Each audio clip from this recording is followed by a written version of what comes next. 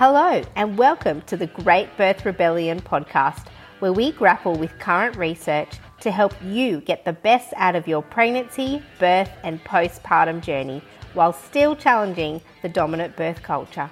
I'm your host, Dr. Melanie Jackson at Melanie the Midwife, and I'm joined weekly by my co-host B from Core and Floor Restore, and this is the Great Birth Rebellion. Welcome everybody to episode 7 of the Great Birth Rebellion. My goodness, do we have a treat for you if we could have even peaked after last week's episode. But B, I've also got some amazing news. I got a text message yesterday from a friend saying, "Oh my gosh, congratulations for being in the paper." And I was like, "What? We're in the paper?" She's like, "Yeah.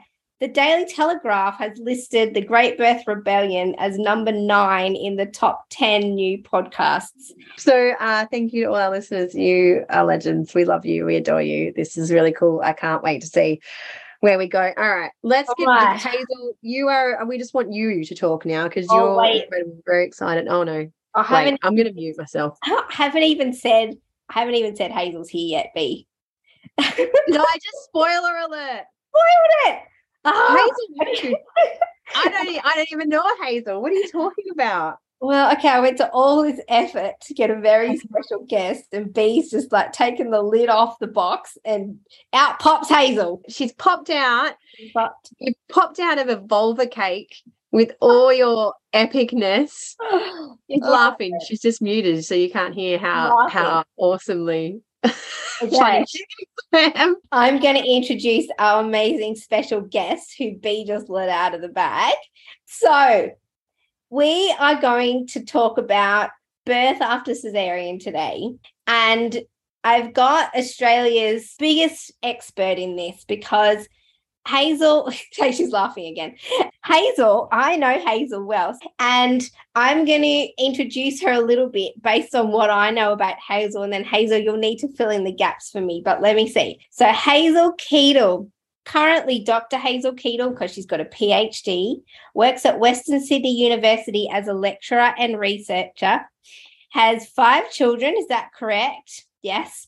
Woman who herself has had a VBAC, also has a history as a midwife in lots of different settings, rural, including home birth midwife, lives in the beautiful Blue Mountains, has just written a book called Birth After Caesarean, likes gluten-free, has to eat gluten-free food. Hazel, did I leave anything out? No, that's pretty good. So 3 of my kids are bonus children. And so I had the two babies who are no longer babies. One is 15 today. It's his birthday.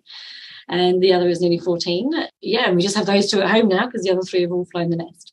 Magic. And I could not recall the name of your PhD thesis today when I was... Oh, what was the name of it?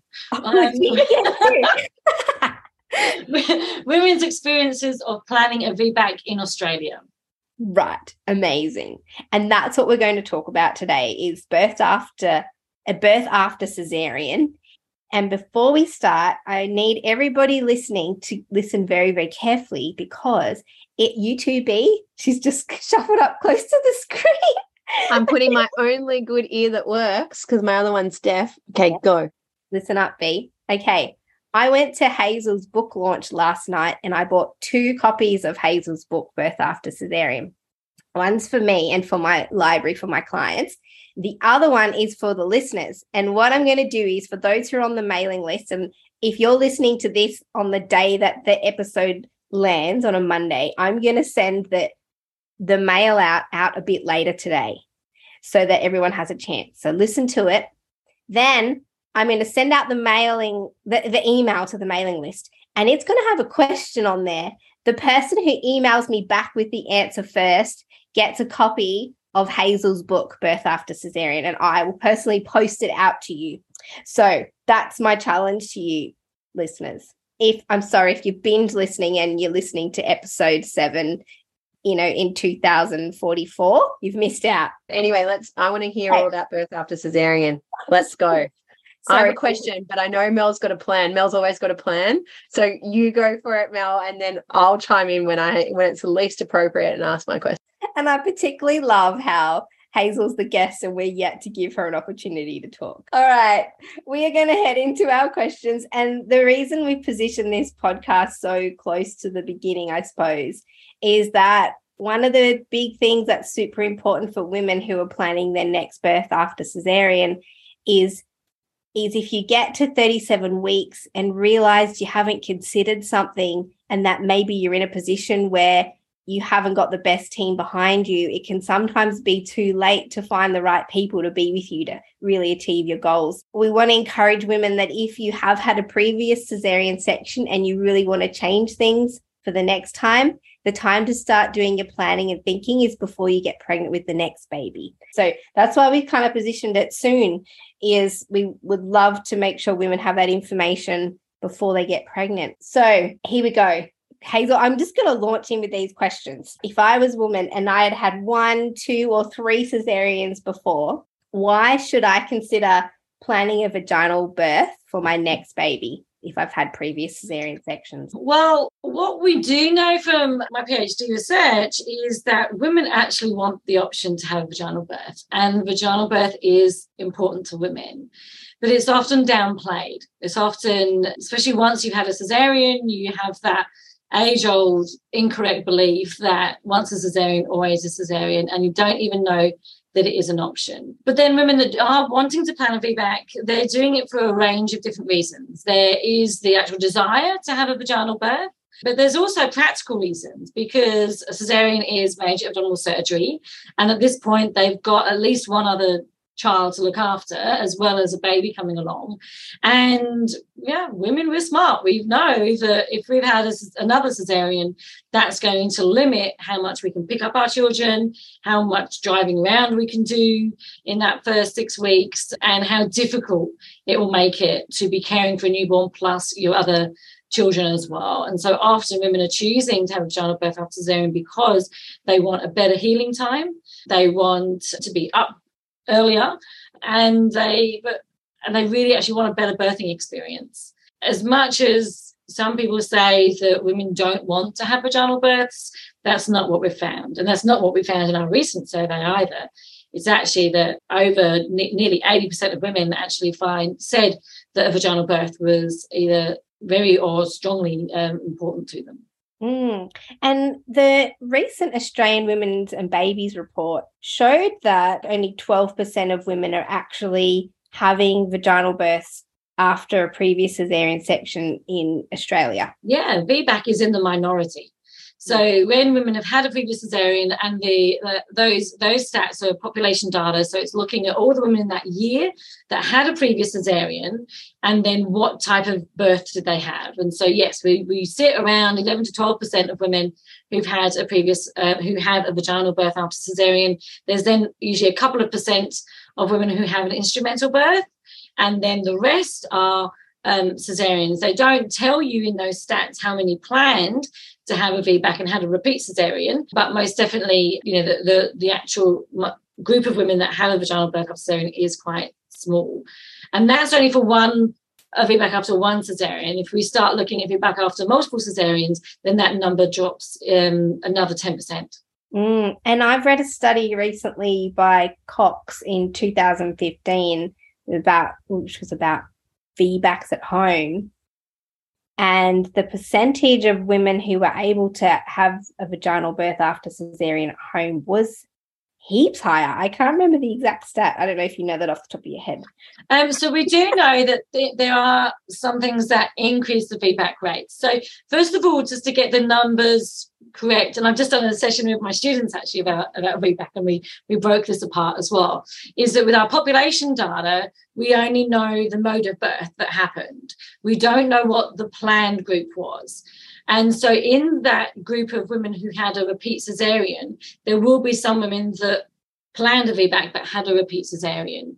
And I'm very careful about language. I write about that in the book. I won't use the term success or failed or trial of scar or trial of labour, because we're not in the court and women are not criminals. But they planned something and had it, or they planned something else and had something else. I don't use the emotive language. So it's difficult from the population stats to know how many of those planned a VBAC and had a VBAC. And yet when we then look at numbers such as the one from from Cox is what we're looking at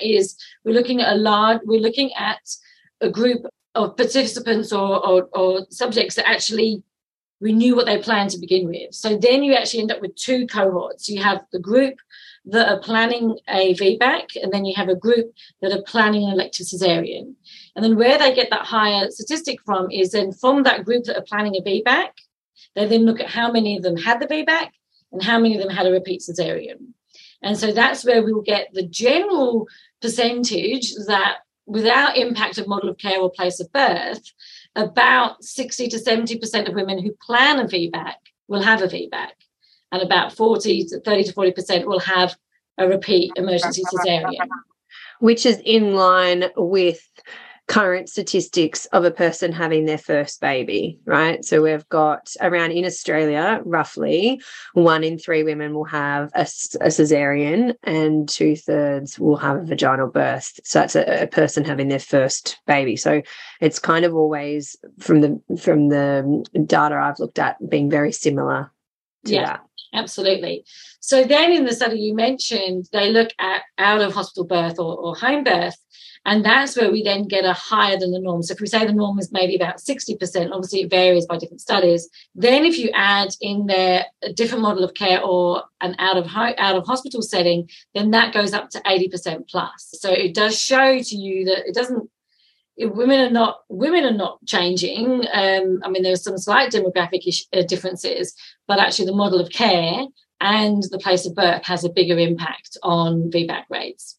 So then what we see then is approximately 12% of women here in Australia are having vaginal births after caesarean section, but we're not really sure about what their preference was at the time.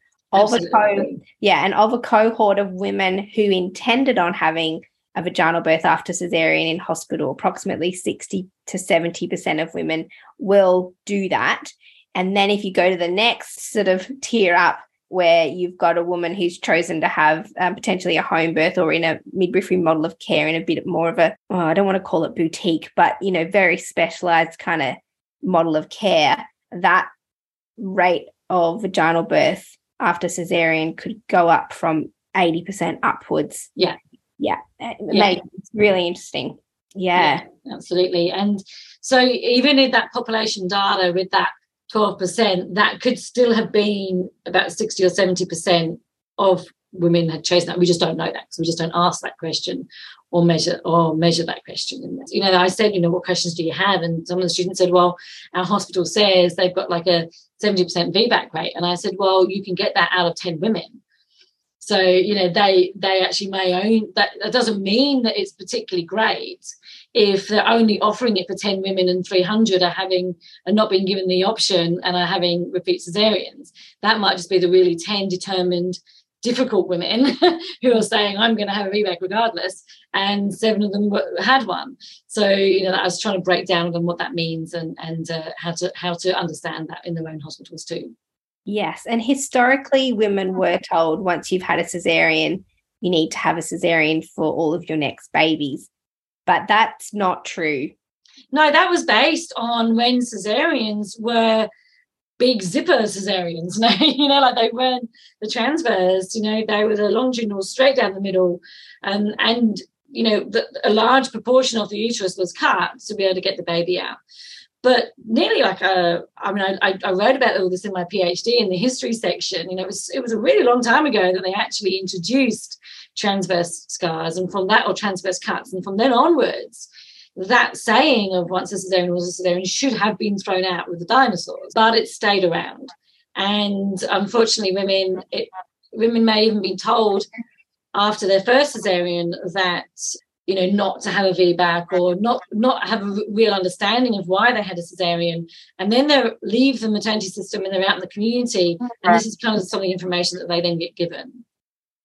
And just to clarify, just in case people don't understand, what Hazel's talking about that in terms of transverse cut is what the majority of people having a caesarean section today have. It's that cut from hip, in terms of from side to side. So it's not from your hip to your hip, but it's going transverse, so sideways across the body near the bikini line. Whereas what used to be done a long, long time ago, and it was cutting up and down. So basically from the ribs to the pubic bone, not as big, but in that direction. So vertically down your body. Yeah. There's a lot of variety in between that. So if people are unsure, there's a great group called Special Scars, Special Hope. And they're actually set up, they're a group of women who've actually all got something a little bit different about their scars. So sometimes it can be an extension, it can be a J, it can be an inverted T, it can be a previous uterine rupture. So there can be lots of different ones. They've got a whole list on their website, and then they actually have a Facebook group as well. And I mention them in the book because they've been amazing supporters to me in the past. And what are they called again? Special Scars, Special Hope. Oh, that's awesome. I've never heard of them. That's amazing. Really good. They collect data, or they don't collect data, but they look at the research that's out there, and they support each other.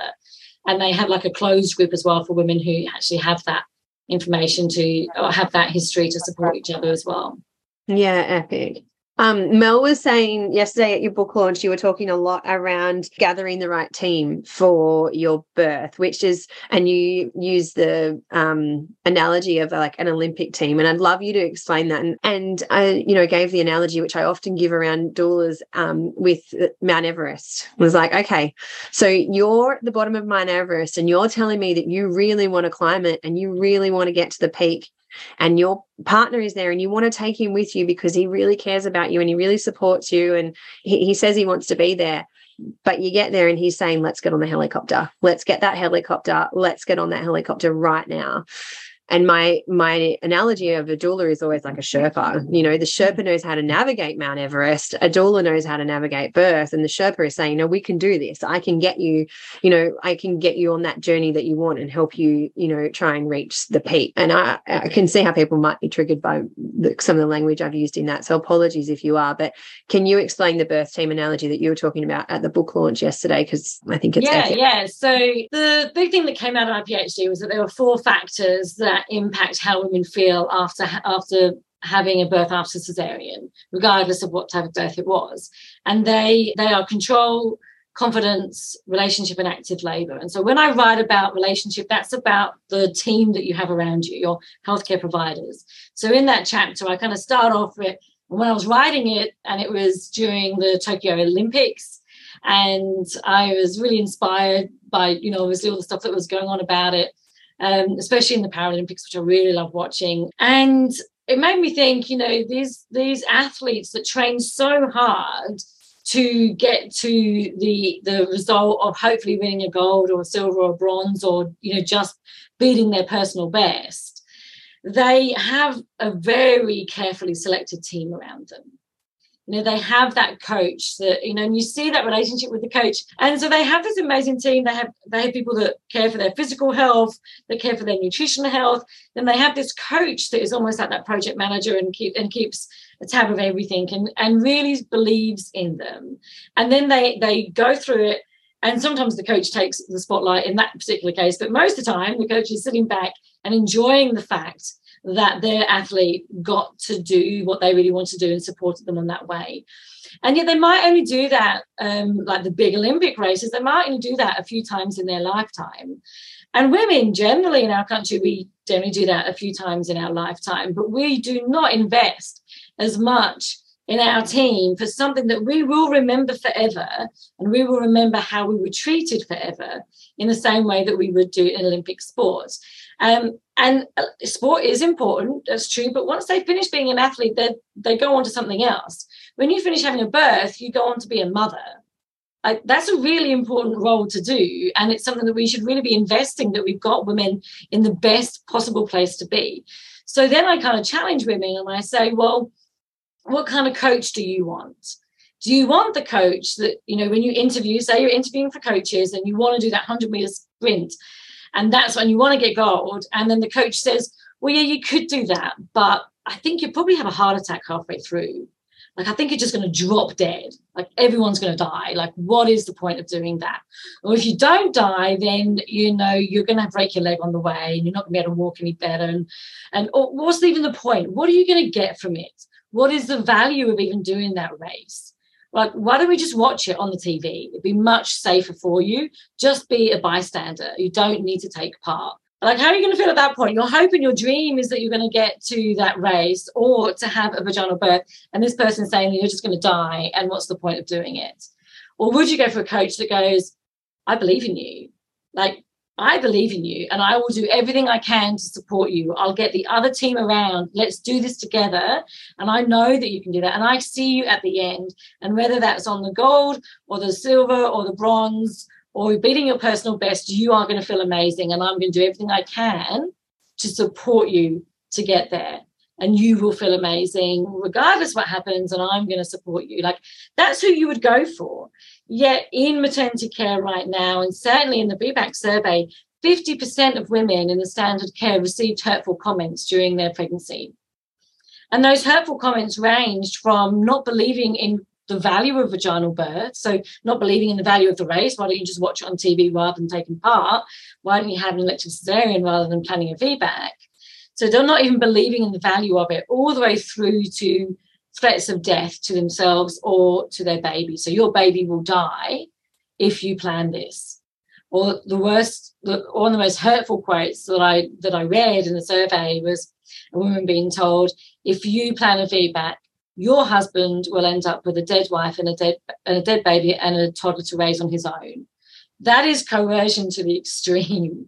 But women get that. 50% of women receive those hurtful comments of the variety that is there. Mm. So why would you choose to go with that person? Or why would you go, yeah, I'm going to choose that person who threatens everything and doesn't believe in anything I go for? So that's kind of where I get the analogy from. It's like, why would you want to choose the best team around you? And certainly from the research that we've done, that is consultative care with a midwife and then everyone else, and that would certainly include a doula. So firstly, Hazel, I mean, I just want to send love to anyone that's ever had anything spoken to them ever that wasn't anything but supportive, because if this is you listening to this and this is bringing up lots, I just want to send you love. Secondly, I love all that you're saying, and it applies to all birth, not just vaginal or birth after cesarean. It really does, and it's what, Mel and I bang on about all the time. Thirdly, I always say to people, you will never, ever regret investing in yours and your child's health. And I often throw questions about it, how much did you pay for your car? How much did you pay for your wedding? To really put it in perspective of money for a care provider that's right for you. D, I think that's what we're up to. I just want to acknowledge that not a lot of people get choice in Australia, and that is a huge, huge barrier to everything in maternity care services. I've worked a lot, and I know you have too, Hazel, in rural and remote areas. And there's, even in the cities, like the amount of women that say, I tried to get onto the midwifery program and I couldn't, or they wouldn't accept VBACs, or they have a VBAC. I spoke to a woman the other day and she said, yeah, they have a VBAC clinic. And I was like, great, what does that entail? Has that got continuity of care? No. Didn't have anything. It just meant you had to see this, it actually meant more doctor's appointments. That's what it meant. So I just really want to acknowledge that a lot of you listening to this won't have choice. So this, looking at what else you can do if you are having publicly funded care and the person that is, your coach keeps changing at every appointment. Mm-hmm. And one time your coach is really supportive and the next time the coach is telling you that you're going to die if you have it, because that's a reality, right? A lot of women in Australia get fragmented care. It's really hard in health because whilst we have guidelines and we have policies, people bring their experience and their opinion into care, which is how we end up with coercive care. And so then it's not this, everybody does this and everybody does that. It's with the care and opinions and evidence that you may receive in one hospital can be very different to another based on the person giving them to you. So in terms of recruiting a team, I mean, my biggest thing here, if you're birthing in a system and you haven't got continuity, the best way to do that is with a doula. It is very challenging because, we then look at women that have the resources, because they're able to do that. And so if they're able to either have a private midwife in their area and then to be able to afford that, or to be able to find a doula and then to be able to afford that. Unfortunately, we don't have very many community programs where doulas are provided. But we do have a growing midwifery group practice. And we're seeing that in the models of care that, maybe about 30% of women are able to access that now, and it is growing. But it is important for our hospitals to keep that growing. So if it's getting to a point where you pee in a stick, you get a positive test and you have to book your MGP midwife, or it's too late, then all that shows is that you need to grow that. You need to have more midwives there. And certainly if they don't offer VBAC, then I just think that's nuts. Like, I don't understand that, because women who are planning a VBAC just want to have a physiological birth. And the professionals who understand physiological birth and supporting women through labour are midwives. Doulas absolutely on the side, but as healthcare professionals, that is midwives. That's what midwives are trained to do. I'm an educator. This is what we do at university. Yes, they understand all the complex stuff too. They understand when things aren't going towards a physiological birth or need more assistance or need collaboration. But these are the experts. And so to think to even exclude that from a continuity of care program, I just think is nuts. Like, I challenge people all the time. But if you're pregnant right now and you're wanting a VBAC, you know, I think, like, what I love to do is give practical tips for now. And so often they've got barely anything at their fingertips. Like, you and I know, yes, of course, that's what all women should have access to midwifery continuity of care. There's enough research that supports it in all areas, from the amount that it costs to the benefits for mum and babe. So yes, obviously continuity of midwifery care, but the reality is many women aren't getting access to it. So what can they do to assemble? Well, I think first of all, see what is in your area and ask around, and ring up your local hospital and say, what models of care do you have for me? Because often they're there and maybe they're not being advertised to you. Maybe your GP doesn't know about them. So first of all, ask, like, ring them and say, do you have a continuity of care model? If you don't, then ask, do you have a student model? So we have all of our students in Australia, our midwifery students, have to follow through 10 women all the way from their appointments, on being there for their labour and birth, and postnatally. And some universities encourage the students to find out people on social media, so you might see adverts, but others only recruit through hospitals. And so they might say, that's right, we have students here. We've got a student who's looking. And believe me, our students, they really want to follow through VBACs. They love supporting women planning a VBAC. And like I said, today we did a whole session on VBAC. They know exactly what to do and how to support you. So that's another way. And certainly in this survey that I'm working on now, the Birth Experience Survey, we've seen comments about the benefit of having a student midwife. So right now, that could be a practical thing to do. If you've got enough time for them to see you 4 times, which really, you're going to be having weekly appointments anyway towards the end. So that could be you a month out of labour and birth. Can you find a student to support you? And that's someone else that you will get to know and has knowledge and growing knowledge through their course about supporting women. And then another factor is, are there doulas in your area? Are there doulas that are attached to particular programs? Are there student doulas out there if you have limited resources? So there are other ways that you can look at, how could continuity look for you? There are some women that actually really enjoy continuity of care with their doctor. And what you have to be aware of is any bits of baiting and switching, that they might be really pro to begin with and maybe a little bit unsure at the end. But certainly there are some amazing doctors out there as well that provide continuity of care. So I wouldn't want, if a woman's got a fantastic obstetrician and is really happy with them, to hear this and go, oh my God, I must just dump them and go and find someone else. But have an honest conversation, because every relationship with your healthcare provider, your doula, whatever, it should be on a level playing field. And that means that you feel open to be able to say, how are you going to support me to have this feedback? And these are the things that are really important to me. So how will you support me to do that?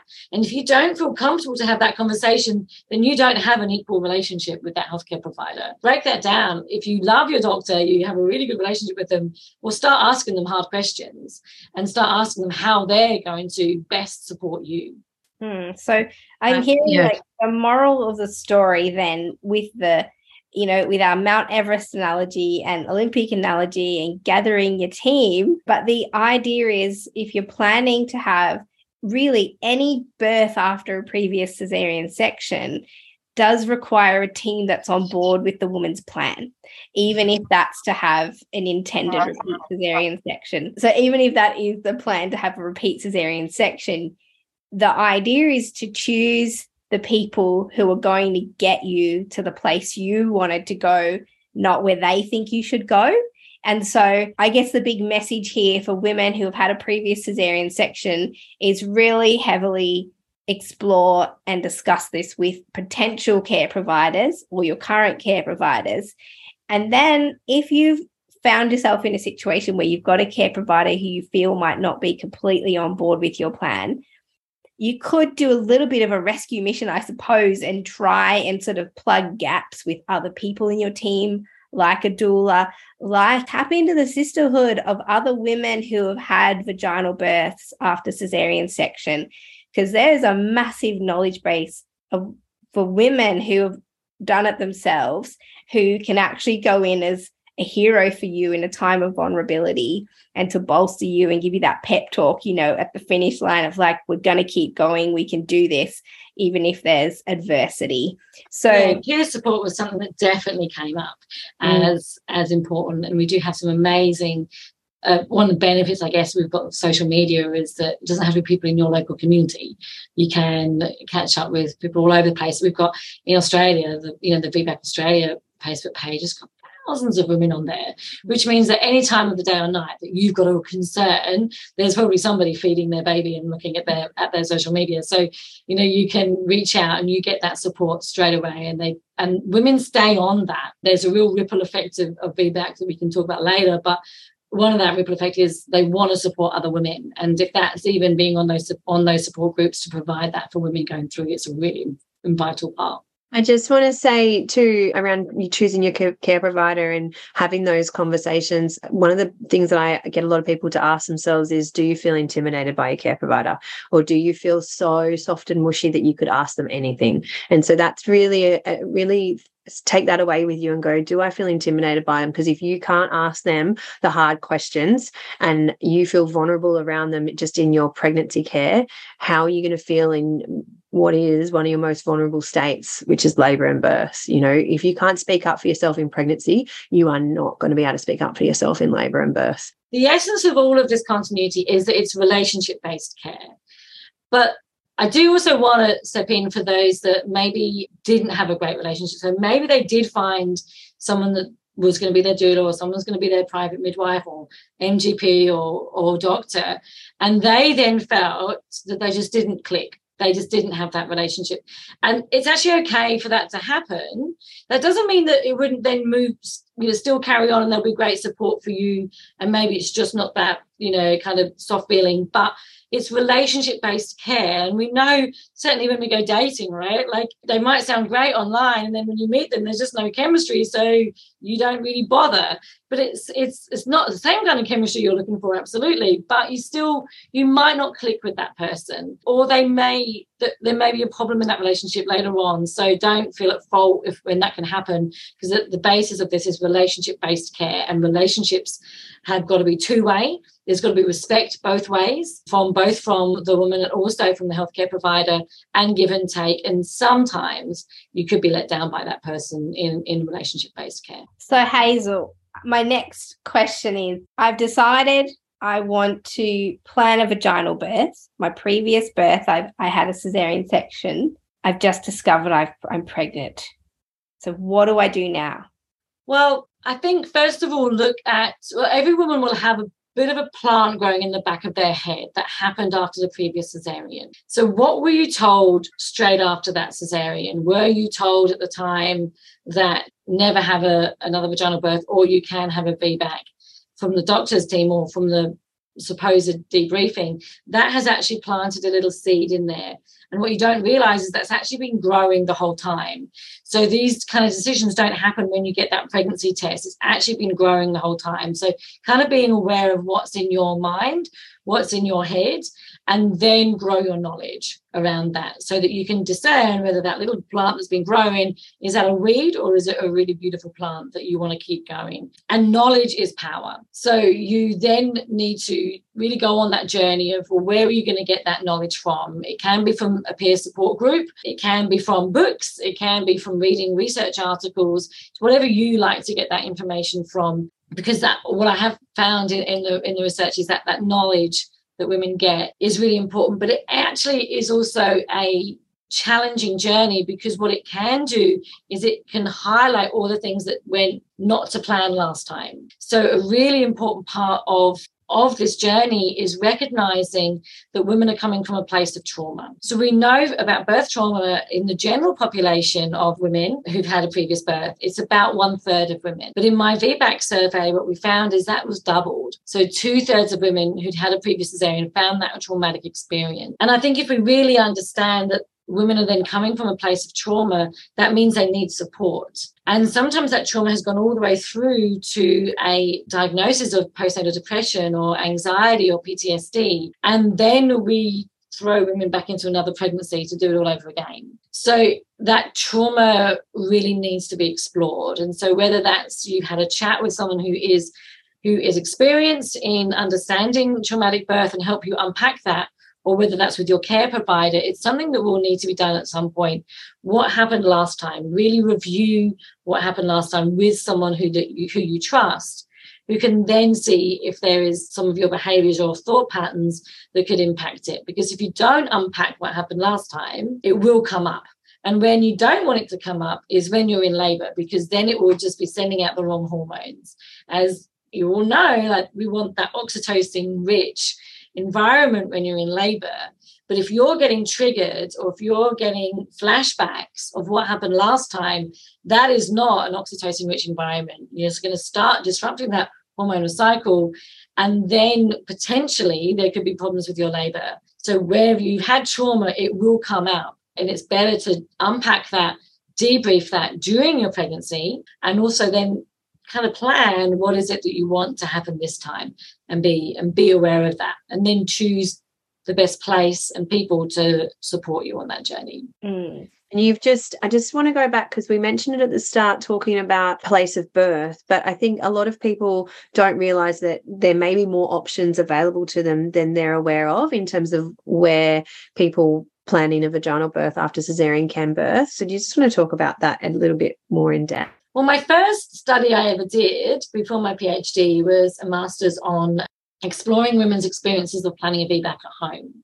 And I came from a background of planning a VBAC at home, although I transferred into hospital.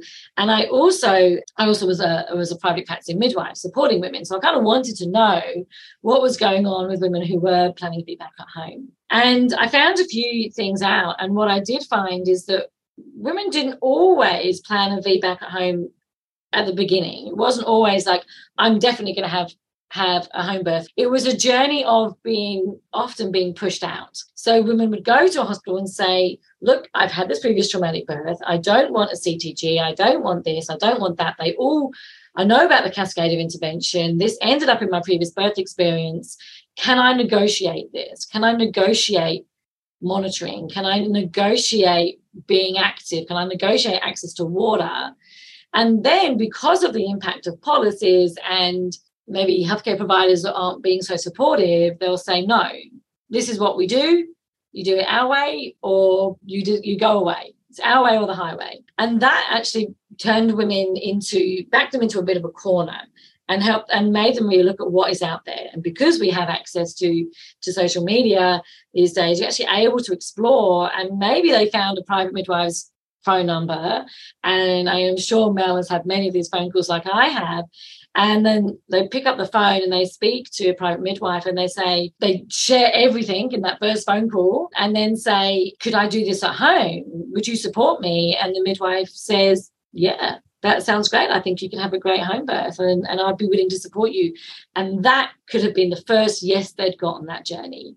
because all that I heard before was no, no, no, no, no, no, no, no.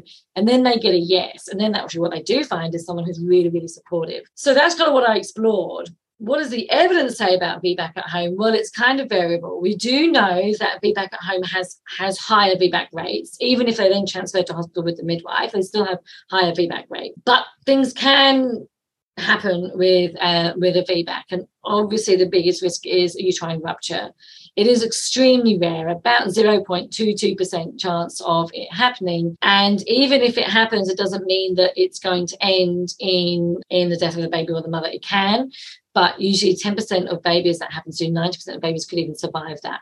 But what helps along that survival is getting to hospital and being able to have emergency treatment. And so where there isn't good collaboration and good pathways in and delays, then that could be an issue. And certainly in a study from the US, I can't remember the numbers off the top of my head, there was slightly higher rates of neonatal issues or issues with the baby. And when they looked at that, it looked like it was because there wasn't a very good transfer. There was like delays. There wasn't good communication between midwives and the hospitals. So I think if we look at that seamless transfer, make it better, then potentially there could be less issues.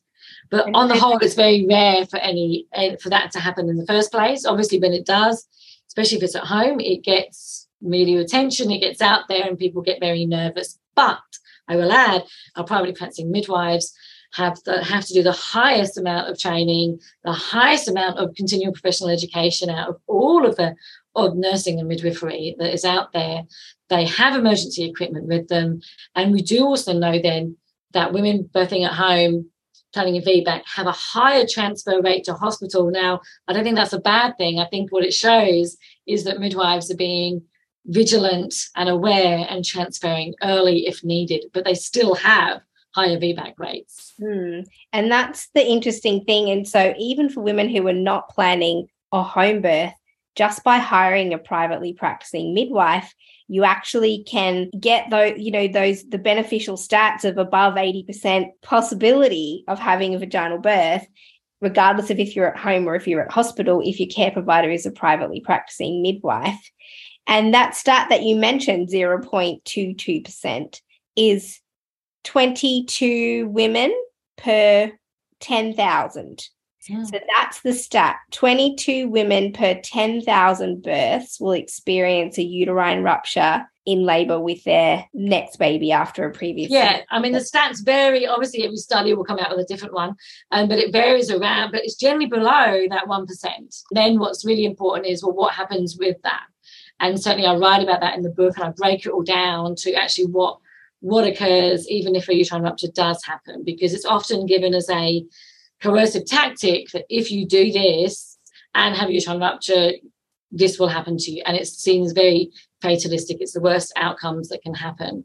But actually, we have one study, the ENOS study, that looked at a multi-centre, multi-country across Europe, and looked at around 700 uterine ruptures that occurred. It was 800 in total, but 750 or something from previous caesarean.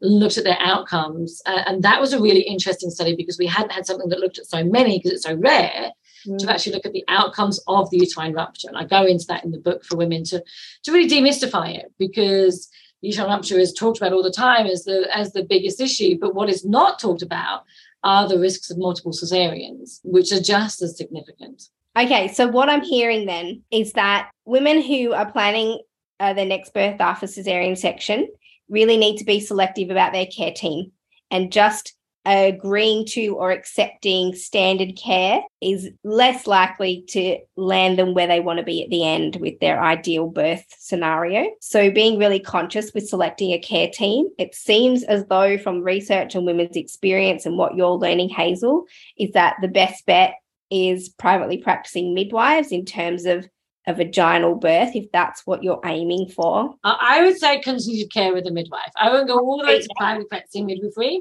which has a lot of amazing benefits, but only because there is that cost with it. So I would say continued care with a midwife. I love that. Thank you. So continuity of care with a midwife. So that means having your own midwife, either one that's allocated from a hospital in a continuity of care midwifery program, one that you've specifically chosen. Basically, if you have midwifery care, you're going to increase your chances of getting the type of birth you want. Then obviously you need to grill that person in particular about how they feel about VBAC. And then that will tell you what kind of coach you've got. And I have worked with and seen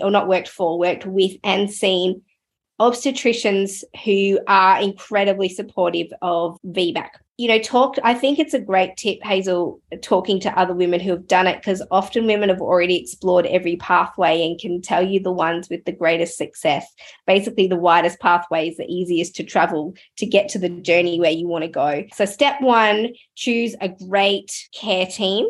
The next thing I want to ask about, Hazel, is there seems to be a lot of fear language about planning a vaginal birth after having had a caesarean section. Can you talk to us about what the risks of vaginal birth after caesarean are? And then we also do want to talk about the benefits. So let's first talk about what care providers are concerned about with vaginal birth after caesarean and things that can be done to kind of mitigate the risks of VBAC. So most women are well aware of the term uterine rupture because it gets used and they're told about it all the time. I will add they're often not told about the risks of multiple caesarean. And I do go into that in the book. I've got a little table in the book that looks at what the outcomes are and what the risks are for each one. So certainly go into that. And I've also broken down really what the biggest study that we've had out there, which was looking across Europe with 2.5 million women, and then only the 800 from that who had a uterine rupture, and then another about 100 drop who actually had a previous caesarean. So also, uterine rupture doesn't always happen for women who've had a previous caesarean. It can be for other things like having had lots of babies, or maybe trauma, like direct physical trauma type of thing can occur with a uterine rupture. But so then there was about 750 of them that had a uterine rupture after having a previous caesarean. And then I really break down in the book what actually happened, because uterine rupture isn't a full stop. Like, it doesn't mean it just ends there. Like, what happens, what were the outcomes of uterine rupture, both on the mothers and on the babies? And so I break that down in the book to really give women an understanding of, first of all, what is uterine rupture? What does that mean? And I go into all that detail, what actually happens at that time. But then I go into what are the rates, what are the numbers, what are the outcomes, and then even what are your options if you've had a uterine rupture. So one other thing I love doing in my book was I actually reached out to women and asked them to share stories that I could put in the book. And I wanted it to be they planned a VBAC, but they had something different about them. So I reached out. I had 15 women across 4 different countries who shared their stories, and one of those stories is about a VBAC after a uterine rupture. So there's even that story in there to really give an idea that life does happen after uterine rupture, and even birth can happen after that. So often it's used, especially in a coercive care, that uterine rupture, that's it, that's the end of everything, and everything around you will just stop. But actually life still goes on after that, and what does that look like? So that was a really important part to put in the book too. Can I ask, Hazel, can we break down uterine rupture a little bit? Because it's sometimes sold to women as you either don't have a uterine rupture or you have a complete uterine rupture. But there are stages. Yeah, there are. So there's partial or complete. And the partial ones are a little bit tricky. So in previous research, in older research, they would put partial and complete together, and so which would kind of bump up the uterine rupture rate. But a partial one is, and I'm not a surgeon, I'm not an obstetrician, so this is me reading this as a researcher. A partial uterine rupture is where there's maybe an opening across the scar.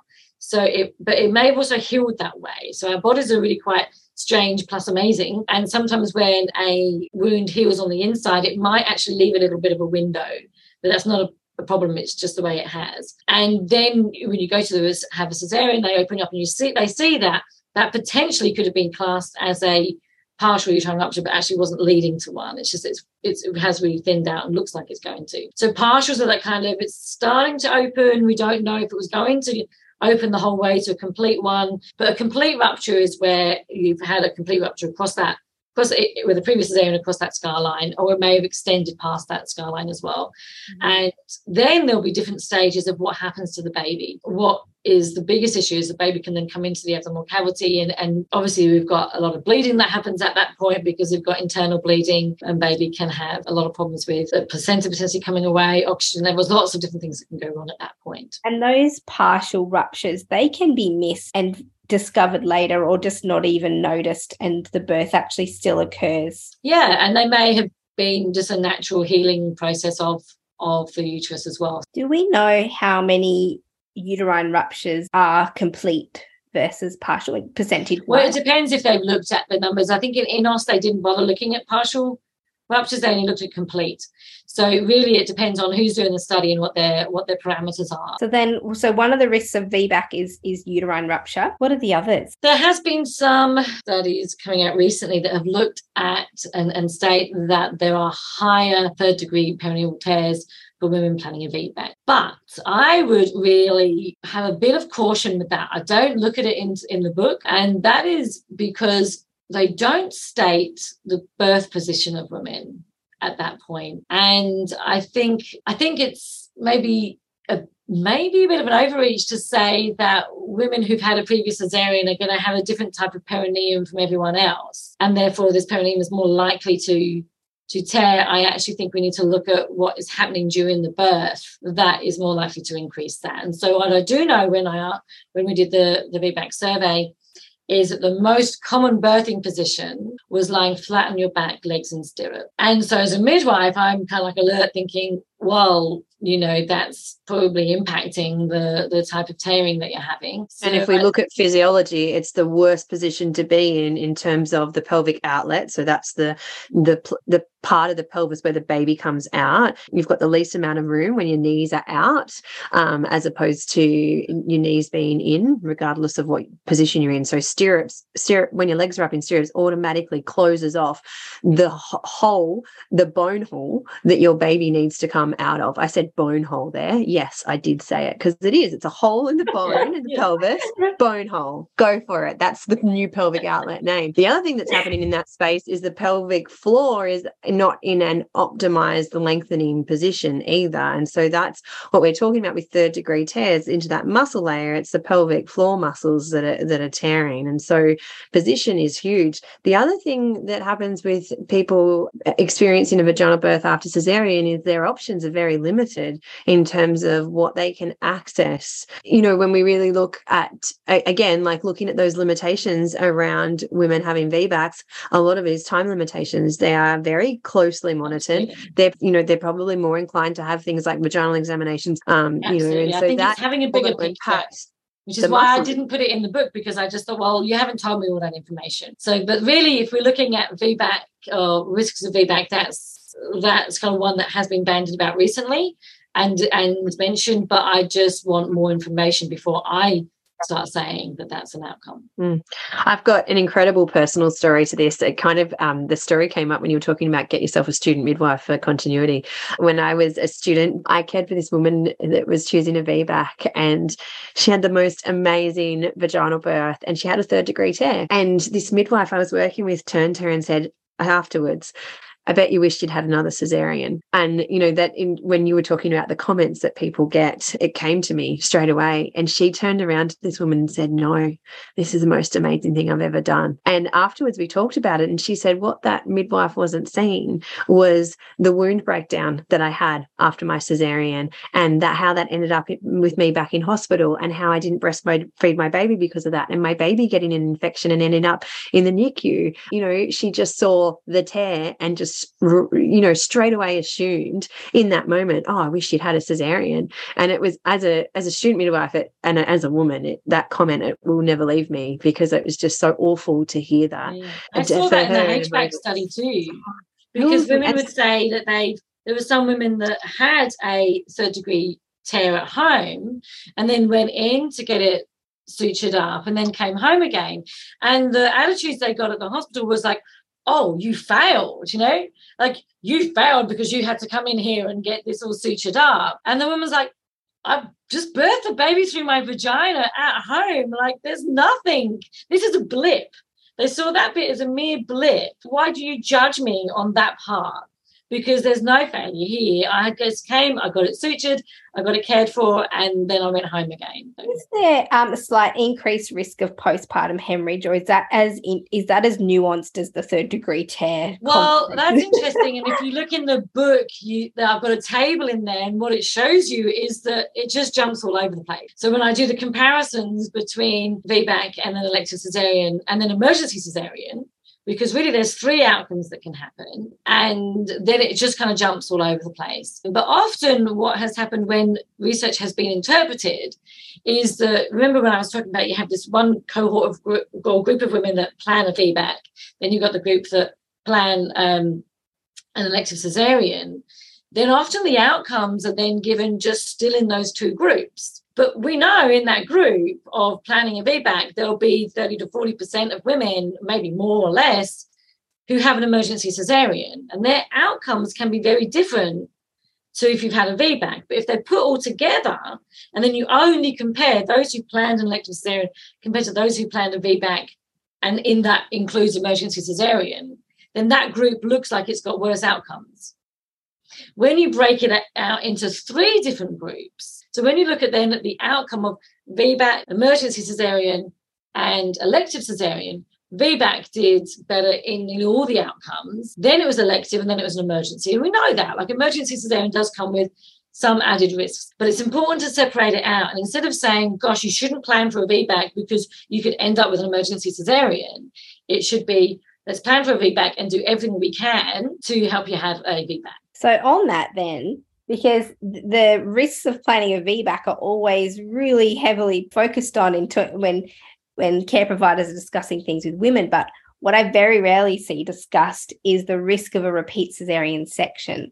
So when planning your next birth after a cesarean, you can either plan to aim for a vaginal birth, or you can opt to have a repeat cesarean section. And I love what you said at the book launch yesterday, that either of those decisions, each of those women are just as deserving of continuity of midwifery care, regardless of the choice that you make for your next birth after cesarean. That even if you intend to have a repeat cesarean section, midwifery care will always see you fare better emotionally, socially, across all of the, the wellness measures that you can imagine. So I love that women who are planning a repeat cesarean section after a previous cesarean section still will benefit from continuity of midwifery care, regardless of what option they're aiming for. But so I guess it's important for women to understand that there are risks to aiming for a vaginal birth after cesarean, but then there's risks to choosing a repeat cesarean section. So can you give us a bit of a breakdown as to what the risk factors are of repeat and multiple cesarean sections? Yeah, so the more cesareans that you have, then the more risk you've got of things like adhesions, which can lead to pelvic pain and ongoing pelvic pain, and that can even lead to more painful periods and other complications. There is a higher risk of infections post-cesarean, and then placental abnormalities, so placental adhesion abnormalities. What I mean by that is things like the placenta actually adhering to the scar, or having an abnormal adhering to the placental wall. So the more cesareans you have, you've got more chances of placenta accretion and other complications that involves in that, which make it difficult for the placenta to come away, which then can increase bleeding after birth. And they're not really spoken about as much, but they're most certainly, this is major abdominal surgery, and you're going into the same place, and those adhesions, people don't really talk about that pelvic pain that can happen to having repeat cesareans, and they just get worse and worse. And I see this a lot in the work that I do around pelvic floor health. I think there's this huge misconception out there that it's vaginal birth that causes prolapse, and that's the be all and end all. What I'm seeing in a lot of the internal release work I do is the effect of adhesions, and a lot of the work that I do with women who have, finished having their babies, 40s and 50s, the back pain that they get, the pelvic pain that they get is deeply connected to their pregnancy and postpartum, but also to their cesareans. And I do care for women who've only had cesareans who have prolapse. And if you look at Anna Crowell's work from the UK, who believes that prolapse is purely around tension, this is where these adhesions come into play a lot, because so her work is that, where the adhesions are, there's scar tissue, and that pulls organs out of place, out of alignment, and that's where you get your prolapse symptoms and pain. So I think, there's this big misconception in our society that a cesarean is the easy way out, and I'm doing that with the speech marks because it's not, and that it's going to protect us from all these issues, especially around the pelvis. Really, though, one of the things that gets missed as well is that once you've had that first VBAC, all your other VBACs, right, those rates when we're planning a VBAC, and say it's about 60 to 70%, once you've had that first VBAC, your chance of having a VBAC, or your rates are 80% plus, regardless of model of care. And what that tells me is actually that's got nothing to do with the uterus. Nothing to do with the uterus. That's all to do with the brain. And that's all to do with confidence. And the woman knows that she can do it. If the woman has experienced and knows that her body is capable of having a VBAC, and then it just has like a flow-on effect because everyone around her feels, I hate that term, when they go, she's proved her pelvis, or she's proved that she can have a vaginal birth, then they suddenly have more support for you for all your previous VBACs, all your subsequent VBACs have much higher rates of doing them. And, I kind of just always challenge people at that point, or what do you think is the most important organ at that point then? Because I don't think it's the uterus at that point. We're really looking at the brain. I think a really important thing for people to know here too is that, there is that common misconception that you can only have a VBAC after one cesarean. So I've got a chapter in the book. It was actually going to be just part of the evidence, and then it ended up being a whole chapter, which was, can I have a VBAC if? So there's a whole bunch of different things in there that I look at the evidence for, and that does include multiple cesarean. And certainly, yes, the answer is yes, you can have a VBAC if you have more than one cesarean. And I do give the most up-to-date evidence on that. But what I do say to women is, well, it's not easy though, not from your part, but from the support that you're going to get. If we've got, and we do have, like an Australian rate of, say, about 11 to 12%, drop 10% if you're looking at more than one cesarean. It's just harder to get your support team. You just get more and more battles. It just turns into this constant battleground. So it just makes it hard. Like, it's not as if you can't, and the research supports it. Even the American guidelines support it, but that hasn't trickled down to the healthcare workers. It really demonstrates that theme again, because if you're having to fight in labour, then what hormones are there? They're not the hormones that enable you or facilitate birth, which is oxytocin. If you're fighting in your labour, that's adrenaline. That's not going to enable you to labour efficiently and effectively, really. But that doesn't mean that you shouldn't go for it. Yes. So what I'm hearing then, Hazel, is that there's very few women who could absolutely not plan a vaginal birth after cesarean section. Absolutely. And really, the reasons why you would need a cesarean, other than uterine rupture, which we know is rare, the reasons why would be the reasons why anyone else would need to. Mm-hmm. So if you've got, like a placenta covering the whole cervix, and, you would then need to have one. And so there would be really there should be the same reasons that the other women would need to have a cesarean for. We're just not very good in the healthcare system at negotiating. And certainly when I do training with midwives, and I've designed, ACM got me to design a online CPD activity based on this, on the book, which I did, was supporting women. And in that, I challenge the midwives to look at what their biases are about VBAC, but also how to negotiate. And it's actually okay to negotiate. It's actually good, and it doesn't make you at risk of being reported. You might be at risk of being bullied by your other midwives or managers, but actually negotiation is part of that two-way. So if a woman says, I don't want that cannula in, then you go, that's okay. Because actually we've got really skilled people here who can put cannulas in emergencies. That's kind of what they do.